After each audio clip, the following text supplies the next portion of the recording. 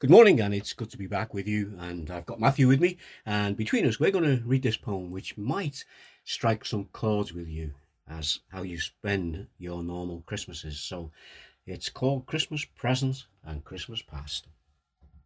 I sat in the warmth of my favourite chair, the smell of the turkey still in the air.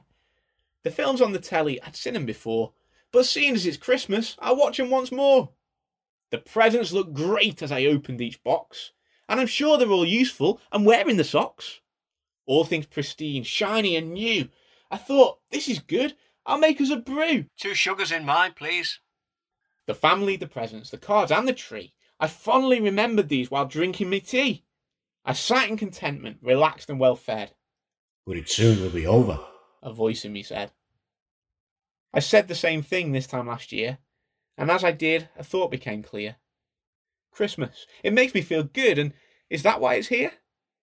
But what will it give me for the rest of the year? The tree, the boxes, the cards, they will go to the tip. The presents break or wear out and end up in a skip. All these new things around me today will through the next year all go the same way. My eyes, they grew heavy, and I soon nodded off, with a snore and a twitch, an occasional cough.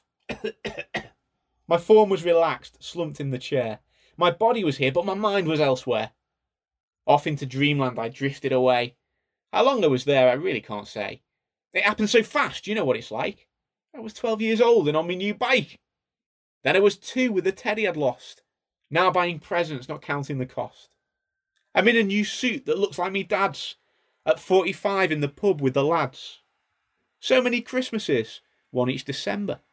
Things from the past that I still can remember. I awoke with the sound of my own snore. Christmas feels good. But what is it for? Is that what it's for? I'm pleased to say no. It's not for the presents, the lights and the snow. These fine things will all pass away. But there is something more precious that always will stay. Thanks, Matthew. And that precious thing is the gift of Christmas, which is Jesus. And our prayer is that you will accept him this Christmas. Well, thanks for listening again, and I'll be back again tomorrow. So in the meantime, take care. God bless. Bye now.